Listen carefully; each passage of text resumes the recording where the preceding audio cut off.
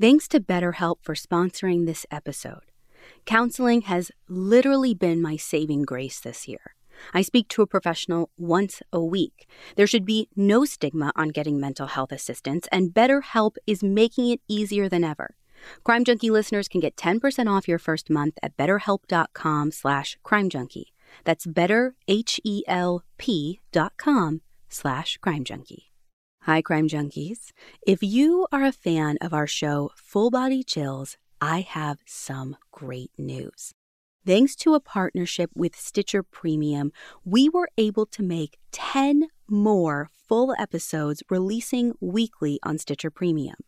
Just go to stitcher.com/premium and sign up with the promo code CHILLS for a free month of Stitcher Premium. You'll get access to weekly releases of 10 more Full Body Chills episodes ad-free and a ton of other great shows too. That's stitcher.com/premium, promo code CHILLS.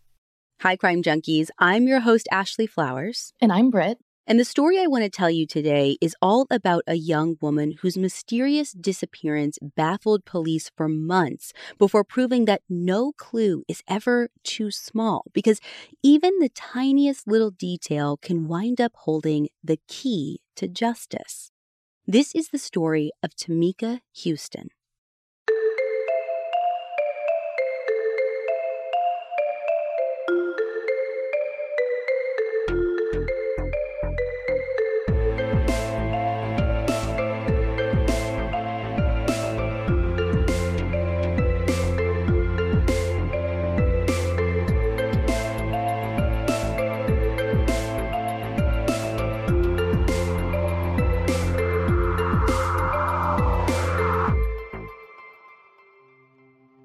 In the summer of 2004 in Spartanburg, South Carolina, a young woman named Tamika Houston is at a crossroads in her life.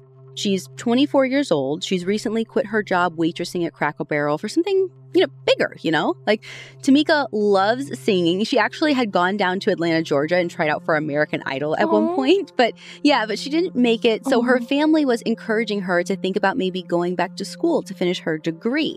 Now, some sources I read said she was actually already in nursing school. But either way, she's at the point where she's just ready to make a change. Adding to this desire to kind of turn things around, Tamika had just recently gotten out of a long-term relationship a couple months back after things with her ex-boyfriend, this guy named Terrance, fell apart. Wait, did you say Terrance? Do you mean Terrance? So it's interesting that you say this. His name is spelt Terrance, but in a lot of the source material that I found, some people said Terrance, some people said Terrance, and the people who said Terrance were like Tamika's family and friends and people very close to the case. So people who would know versus like a random newscaster. Random newscast. I've also heard police say Terrance, but I'm just kind of going to go with that pronunciation since that's what came from the people closest to the victim. Okay. So things with Terrance really fell apart. And I mean, really fell apart. But luckily for Tamika, she's got a really good support system to lean on. She's super close to her family all along the East Coast. She visits them all the time. And she also has this pit bull puppet named Macy, who's like everything to her. She's like her child. They're best friends. And I'm sure having Macy makes Tamika's house feel less lonely and feel safe now that she's moved out on her own again. Right. So anyways, around the middle of June, Tamika's aunt Rebecca notices, you know what? I haven't heard from Tamika in a couple of weeks. And at first, Rebecca isn't super worried about it because according to Andy Paris's reporting in the Greenville News, since Tamika lives alone, it's not that weird for them not to hear from her for this long. I don't even talk to my parents every day. I certainly don't talk to my aunts hardly ever. Oh, yeah, definitely. And on top of that, sometimes Tamika is known to just take off spontaneously to go, stay with friends or family for a couple of weeks. That's just kind of normal for her. So at first, when she's I haven't heard from her, she thinks okay, she's probably at someone's house, no big deal. But as the days go on, her family all realizes that it's not just Rebecca who hasn't heard from Tamika. Nobody has, not her relatives, not her friends. And so finally, on June 14th, Rebecca calls the Spartanburg police to report Tamika missing. When the police get out to Tamika's house to do a wellness check, her car is gone and no one's there to answer the door. Now, the front door is locked and they wind up having to go through an open window. When they get inside, it's interesting because they don't find any sign of forced entry to Tamika's house. There's no sign of a struggle, but there are things there that alert police that something is up because they do find her cell phone. They find some uncashed paychecks from her old job at Cracker Barrel. They find her driver's license, which is all already like super questionable. You wouldn't leave for a long time without this stuff. Right. But that's nothing compared to police finding Tamika's dog, Macy, alone and in serious distress. And we're not like, oh, this dog has been locked in the house for a day or two. It was clear that the dog had been left there for a couple of weeks or more because there's like feces all over the place. And this is like so hard to even get out, but just to like show you the magnitude of like what they were seeing. Macy had actually given birth to a litter of puppies. And Macy was so starved that she actually had to eat some of her own puppies. And sadly, only one of the puppies was still alive by the time anyone got there to check. So, I mean, I think it's important to say it's hard to hear, but for anyone who has a pet in their life, like, I think that's like a sign. Like, you would never leave Chuck. Yeah. For like a couple of hours, let alone a day by himself. Yeah. Or weeks. Like, that's a sure sign something is wrong. And police knew how much Tamika loved her dog. So she's not someone who would just like run off carelessly. She didn't have like a substance abuse problem and just like didn't care, or she like wasn't mean to her animals. Like, she loved this thing. And ignoring everything else, for her to like leave this dog in that kind of state, the police knew right away something is terribly wrong. So with that in mind, law enforcement put out an alert for her car. They get warrants to check out her bank records, her cell phone activity, and they also start questioning people like around who knew her, who would have been with her, to kind of put together a timeline of what Tamika might have been doing, and more importantly, where she might be.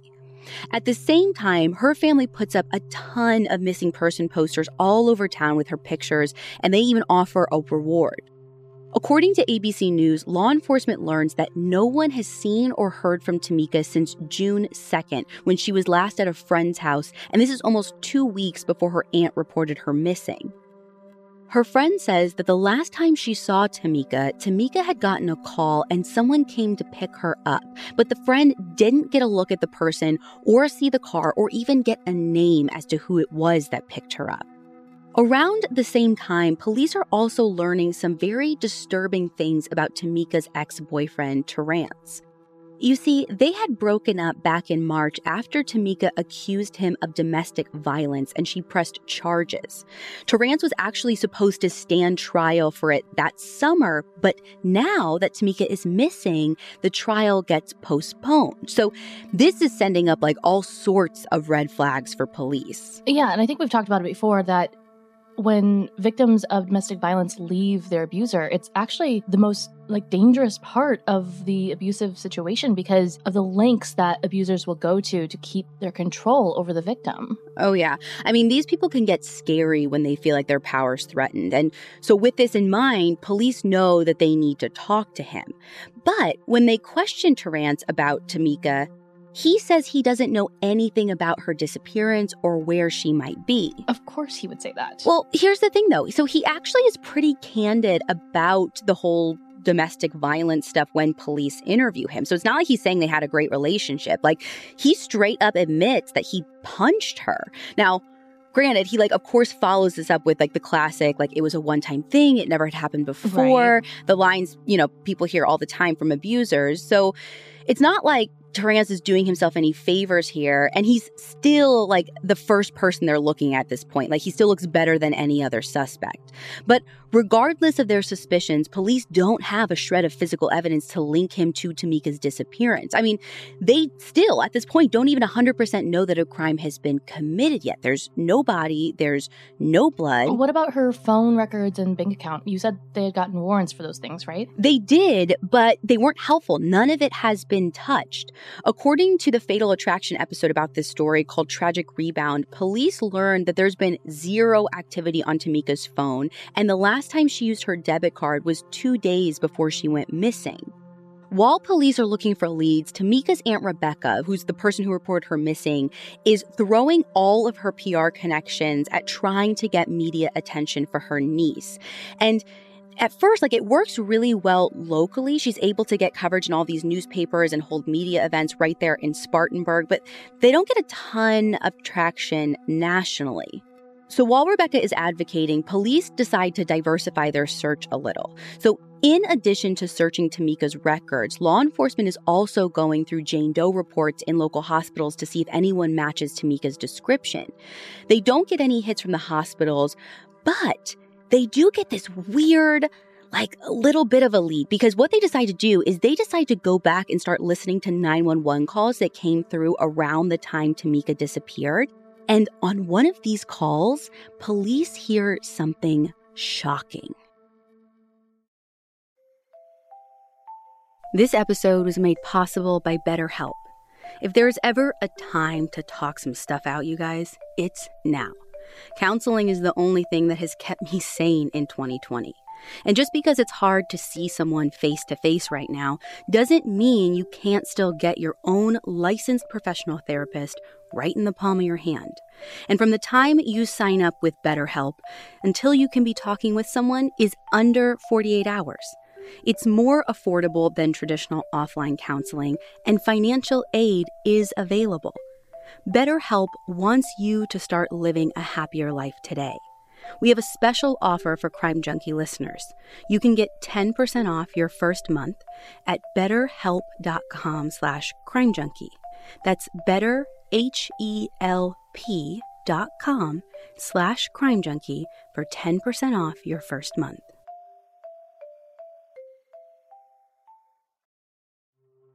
Sometime before Tamika was reported missing, a man called 911 and said his brother killed his girlfriend. I haven't been able to find the full call anywhere, but NPR has a snippet on their website, so let me play it for you. My brother just came to my house and told me that he killed his girlfriend and put her in Cleveland Park Lake. So the audio is obviously kind of fuzzy or jumbled or something. Did he say Cleve Park Lake? So I think it's actually Cleveland Park Lake. Okay. So officers, when they realize that this call came in around the time she goes missing, they hurry out to Cleveland Park with cadaver dogs and a dive team to search the lake for any signs of Tamika. But as good as this lead seems, it's no use. There's nothing in the lake, and not just nothing belonging to Tamika. There's nothing belonging to any woman that this caller was talking about having been put in the lake. Okay, so what was this call? Just like a hoax? I don't know. The caller didn't give a name, and I wasn't able to find out if it ever got traced or what happened with this. Basically, all that I can find in relation to Tamika's case is it wasn't related to her, the end. But just then, when investigators are starting to wonder if they basically have to start back from square one, they get a new tip that changes everything. On June 20th, about a week after Tamika's reported missing, the Spartanburg police get a call from a woman who says she knows where they can find Tamika's car. What? Yeah. She says it's at the Barksdale Apartments, which is across town from Tamika's house. And when police get out there and look, there it is. A black 1991 Honda CRX, just like they're looking for. Residents at the Barksdale say the car's been there for about 3 weeks, right in line with when Tamika disappeared. Yeah. But they tell police that they only started to pay attention after they heard that she'd gone missing on the news. So police end up confirming, this doesn't just look like her car. Yes, this is her car. And so they start combing it for clues. There's no sign of a struggle. It doesn't look ransacked or anything. The only bit of forensic evidence they can get from it is a partial fingerprint. The car isn't a total dead end, though, because according to Josh Mankiewicz's reporting for NBC News, they also find a set of keys laying on the passenger seat floor. Some of the keys look like car keys, some like house keys. It's pretty standard stuff. Nothing jumps out right away. But here's the thing about those keys, though. When police test them on Tamika's stuff, her house, her car, her family stuff, they don't work. They don't go to her car. They don't go to her house. Wait, so they aren't Tamika's keys? Exactly. They had to have belonged to whoever moved her car. The problem is police have no way of finding out who this person is. Now, of course, the first person they try to look at is Terrance, who is their main suspect, but the keys don't open any of his things. And the partial print that they do have from the car doesn't belong to him either. So without any fingerprints on these keys, there's almost nothing unique about them to say where they've come from, who cut them, or what they match up to. The only clue police have on these keys is a 4-digit code engraved on the top of one of them. And the code says AA14. Okay, are you going to tell me what that stands for? Well, at the time, police don't know. And so to find out, the Spartanburg police decide to go talk to the people who will know, local locksmiths. They take these keys all over the city, hoping that whoever made it will be able to look up this 4-digit code in their records and be able to say, who they made the keys for, or like what complex they made the keys for. And I did like a 30-second glance at Wikipedia about key making, and girl, it's a long shot to me. Yeah. I don't know how they plan to make that connection. But while they're going from locksmith to locksmith and checking all of this out, police also keep pursuing other leads all summer long. And they even search Cleveland Park Lake again in hopes of finding something that they missed the first time around. According to another one of Andy Paris's articles in the Greenville News, they even venture across state lines to Black Mountain, North Carolina, which is about an hour-and-a-half's drive north of Spartanburg. By July 24th, they've chased down around 40 leads that at the time they felt were viable, that they thought could lead to Tamika. But all these searches keep coming up empty. And as the summer of 2004 is coming to an end and the leads keep drying up, Tamika's disappearance feels like it's starting to get cold. And police, at the end of all of this, are really only left with one thing to go on, that mysterious key.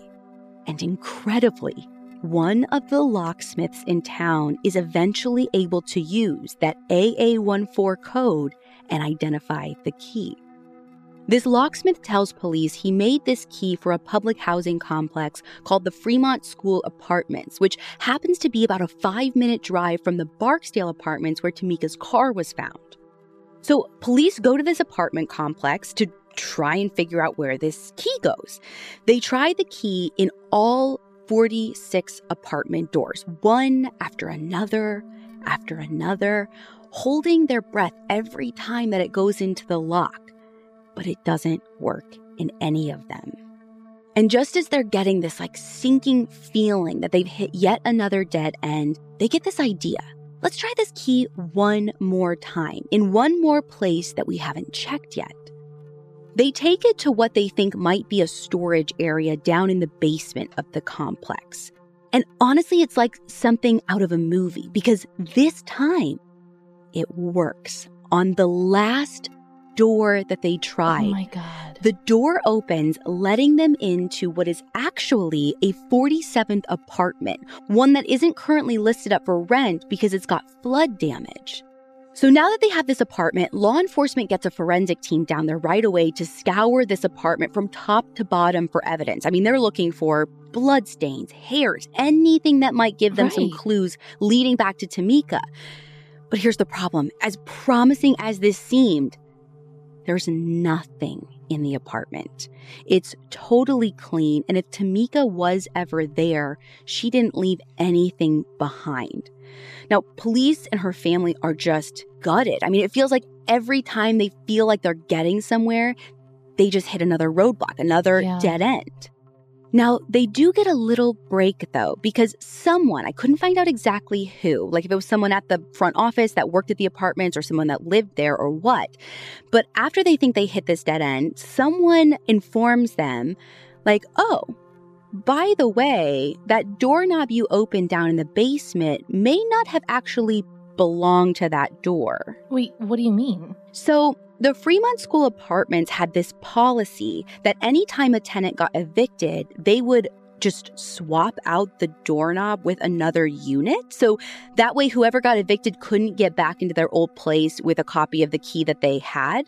And to me, this is a little frightening because the implication is that some disgruntled ex-tenant could theoretically just keep trying doors and get into some other random person's home, which to me feels like a liability. But what do I know? Yeah, I changed my locks when we moved into this house, but I kind of want to change them again just hearing that. Isn't that strange? Yeah.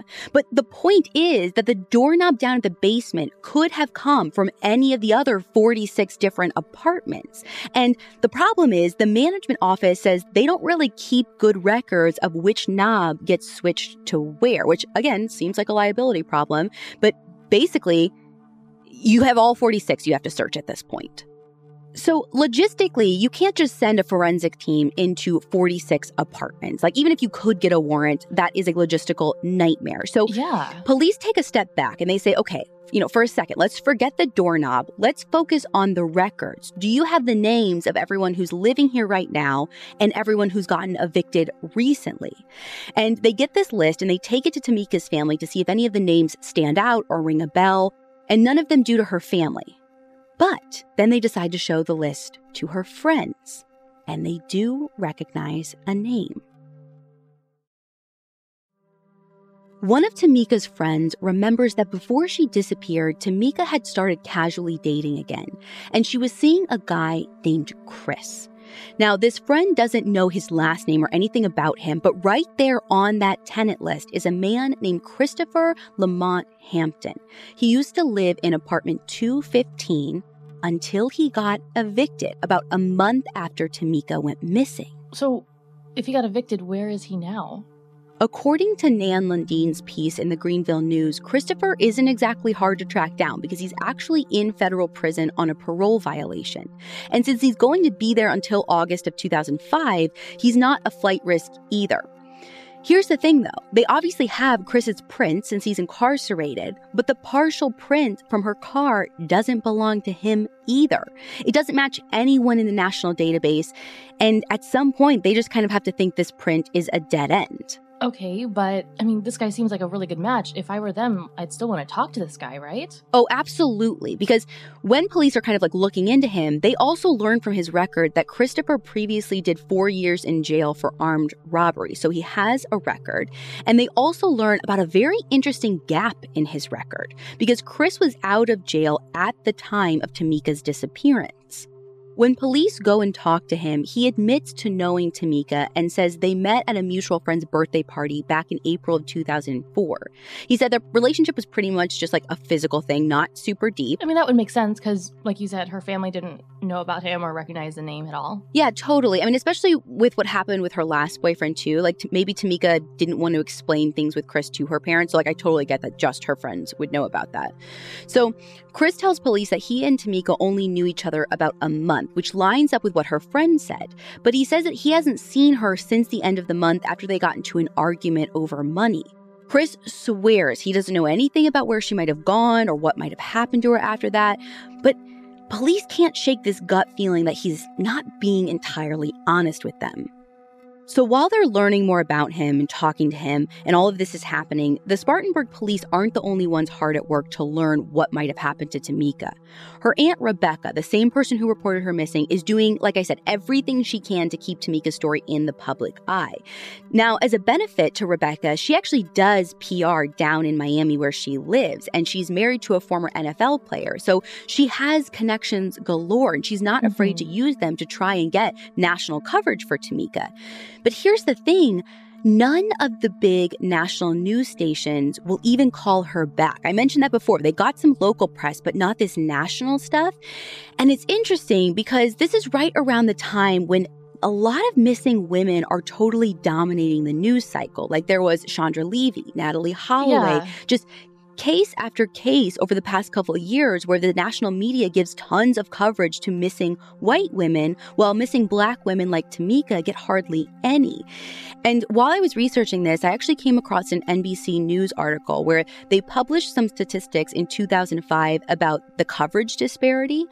According to a media analyst named Andrew Tyndall, morning shows gave 941 minutes to talking about Laci Peterson, 135 minutes to Lori Hacking, and 98 minutes to a college student in Wisconsin who faked her own abduction.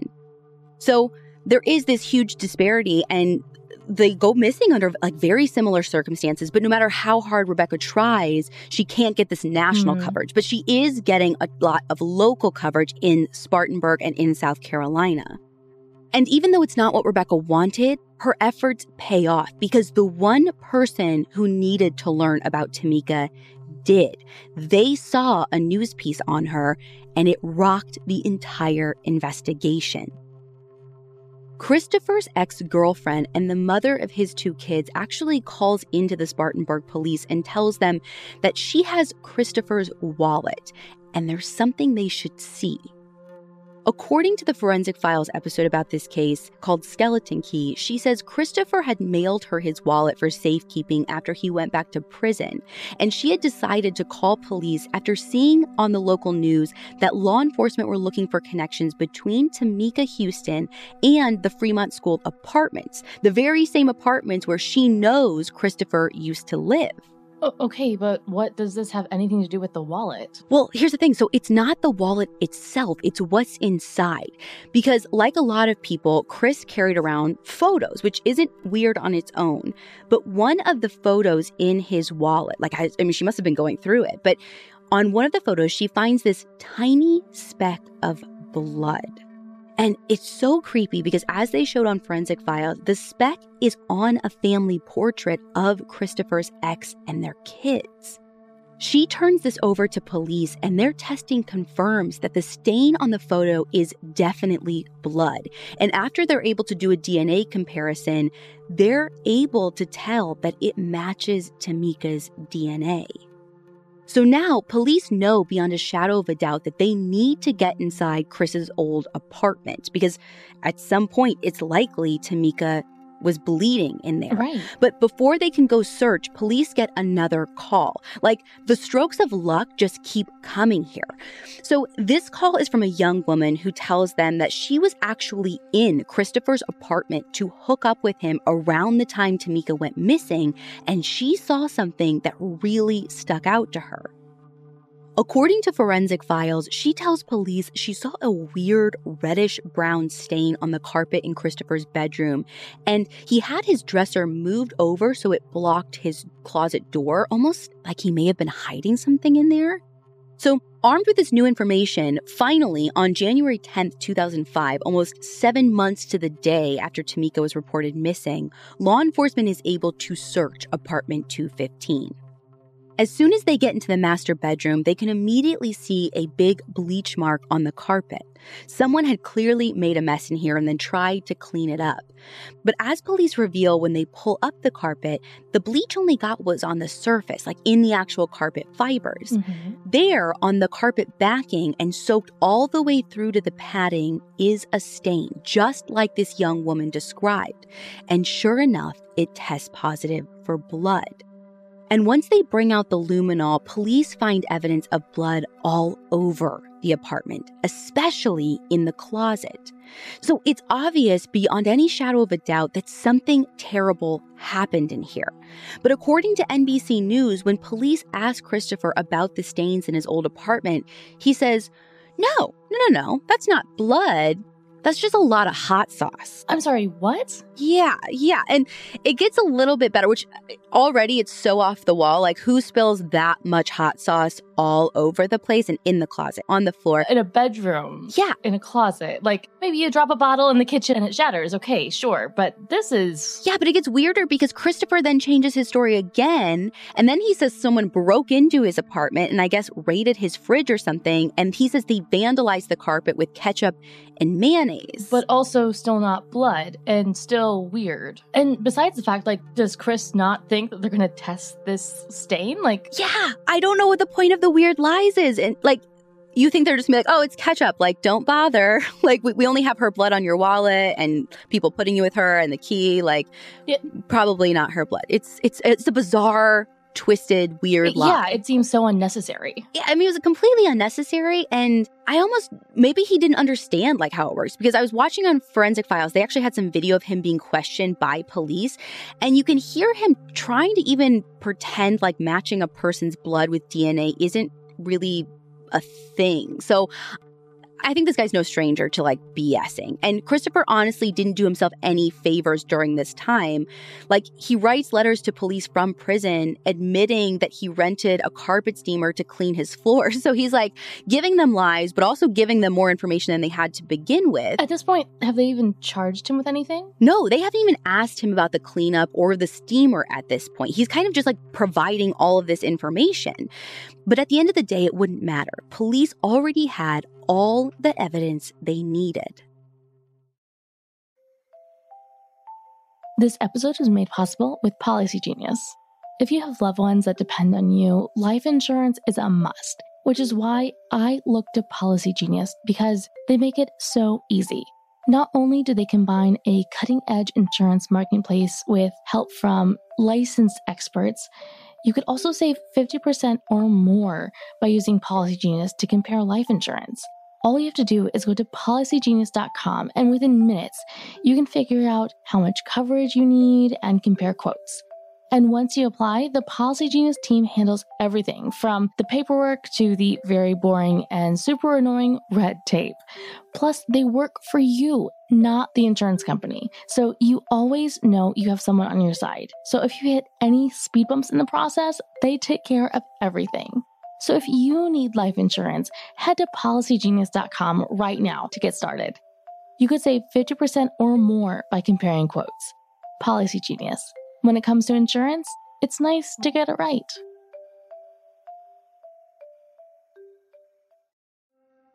On February 1st, 2005, the DNA results from all the blood in Christopher's apartment comes back, and it's a match for Tamika.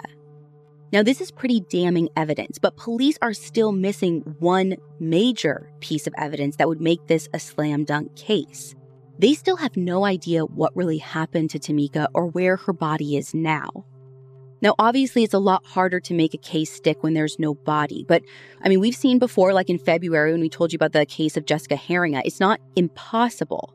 But since Christopher is still in jail, law enforcement doesn't have to worry about him like skipping town. They really take their time to gather everything they can to show beyond a reasonable doubt that he's responsible for what they believe is a heinous crime.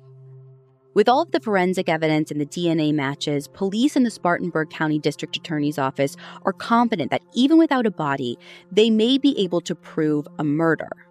So on Friday, August 12, 2005, the very same day that Christopher is supposed to be released from prison, he's actually rearrested and charged with the murder of Tamika Houston. And he's also charged with sexual misconduct because that young woman who called police about that stain in his bedroom, it turns out that she was only 15 years old at the time that they had sex. So she was under the legal age of consent in South Carolina.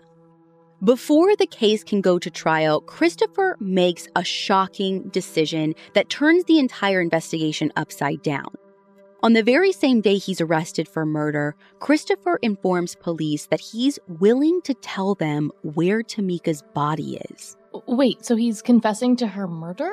Yes and no, because Christopher says that Tamika's death was an accident. Okay, so what is he saying happened? According to WIS News, Christopher tells police that he and Tamika got into a fight one night in late May.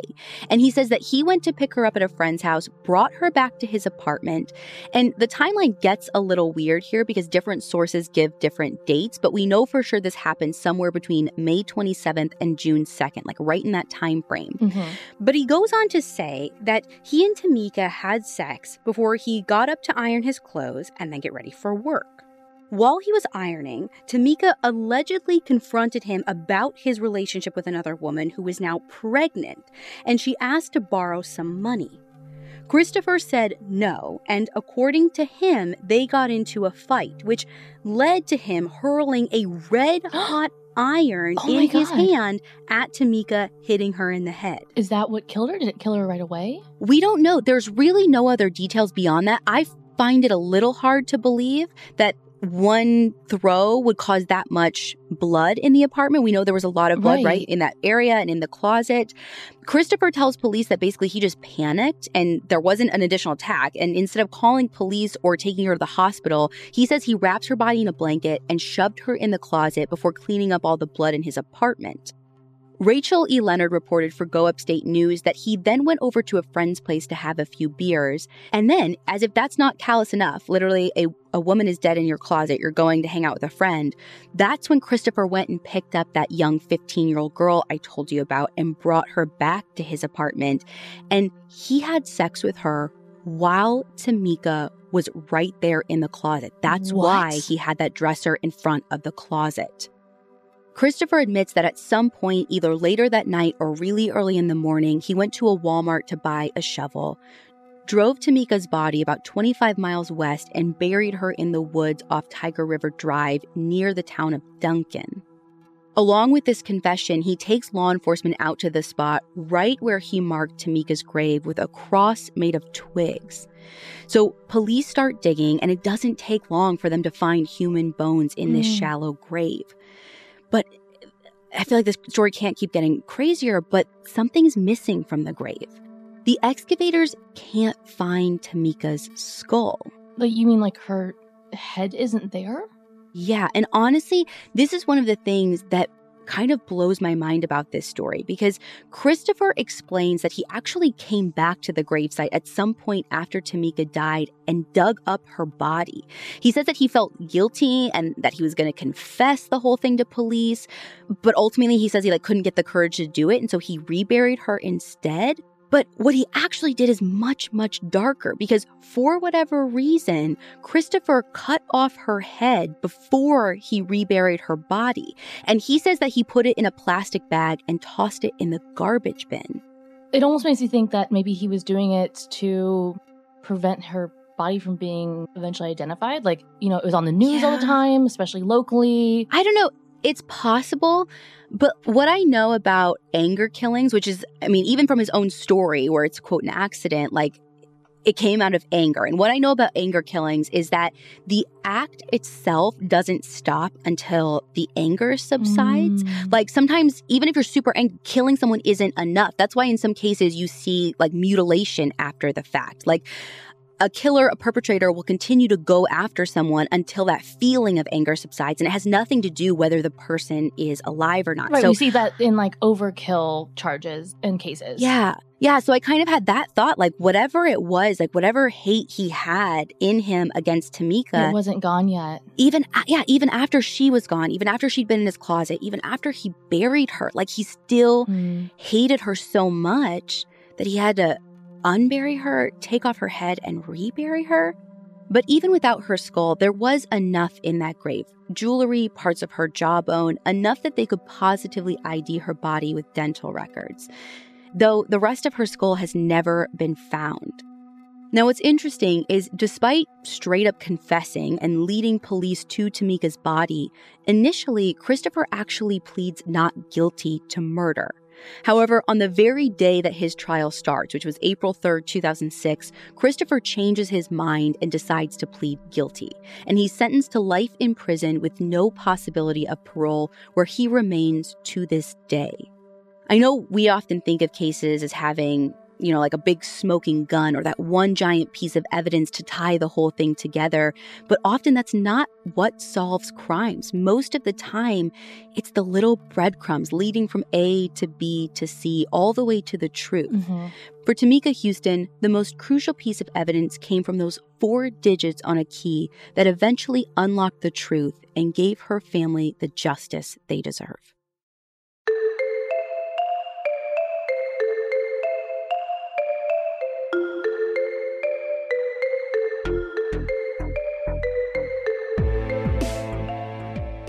You can find pictures and our source material for this episode on our website, crimejunkiepodcast.com. And be sure to follow us on Instagram at Crime Junkie Podcast. We'll be back next week with a brand new episode.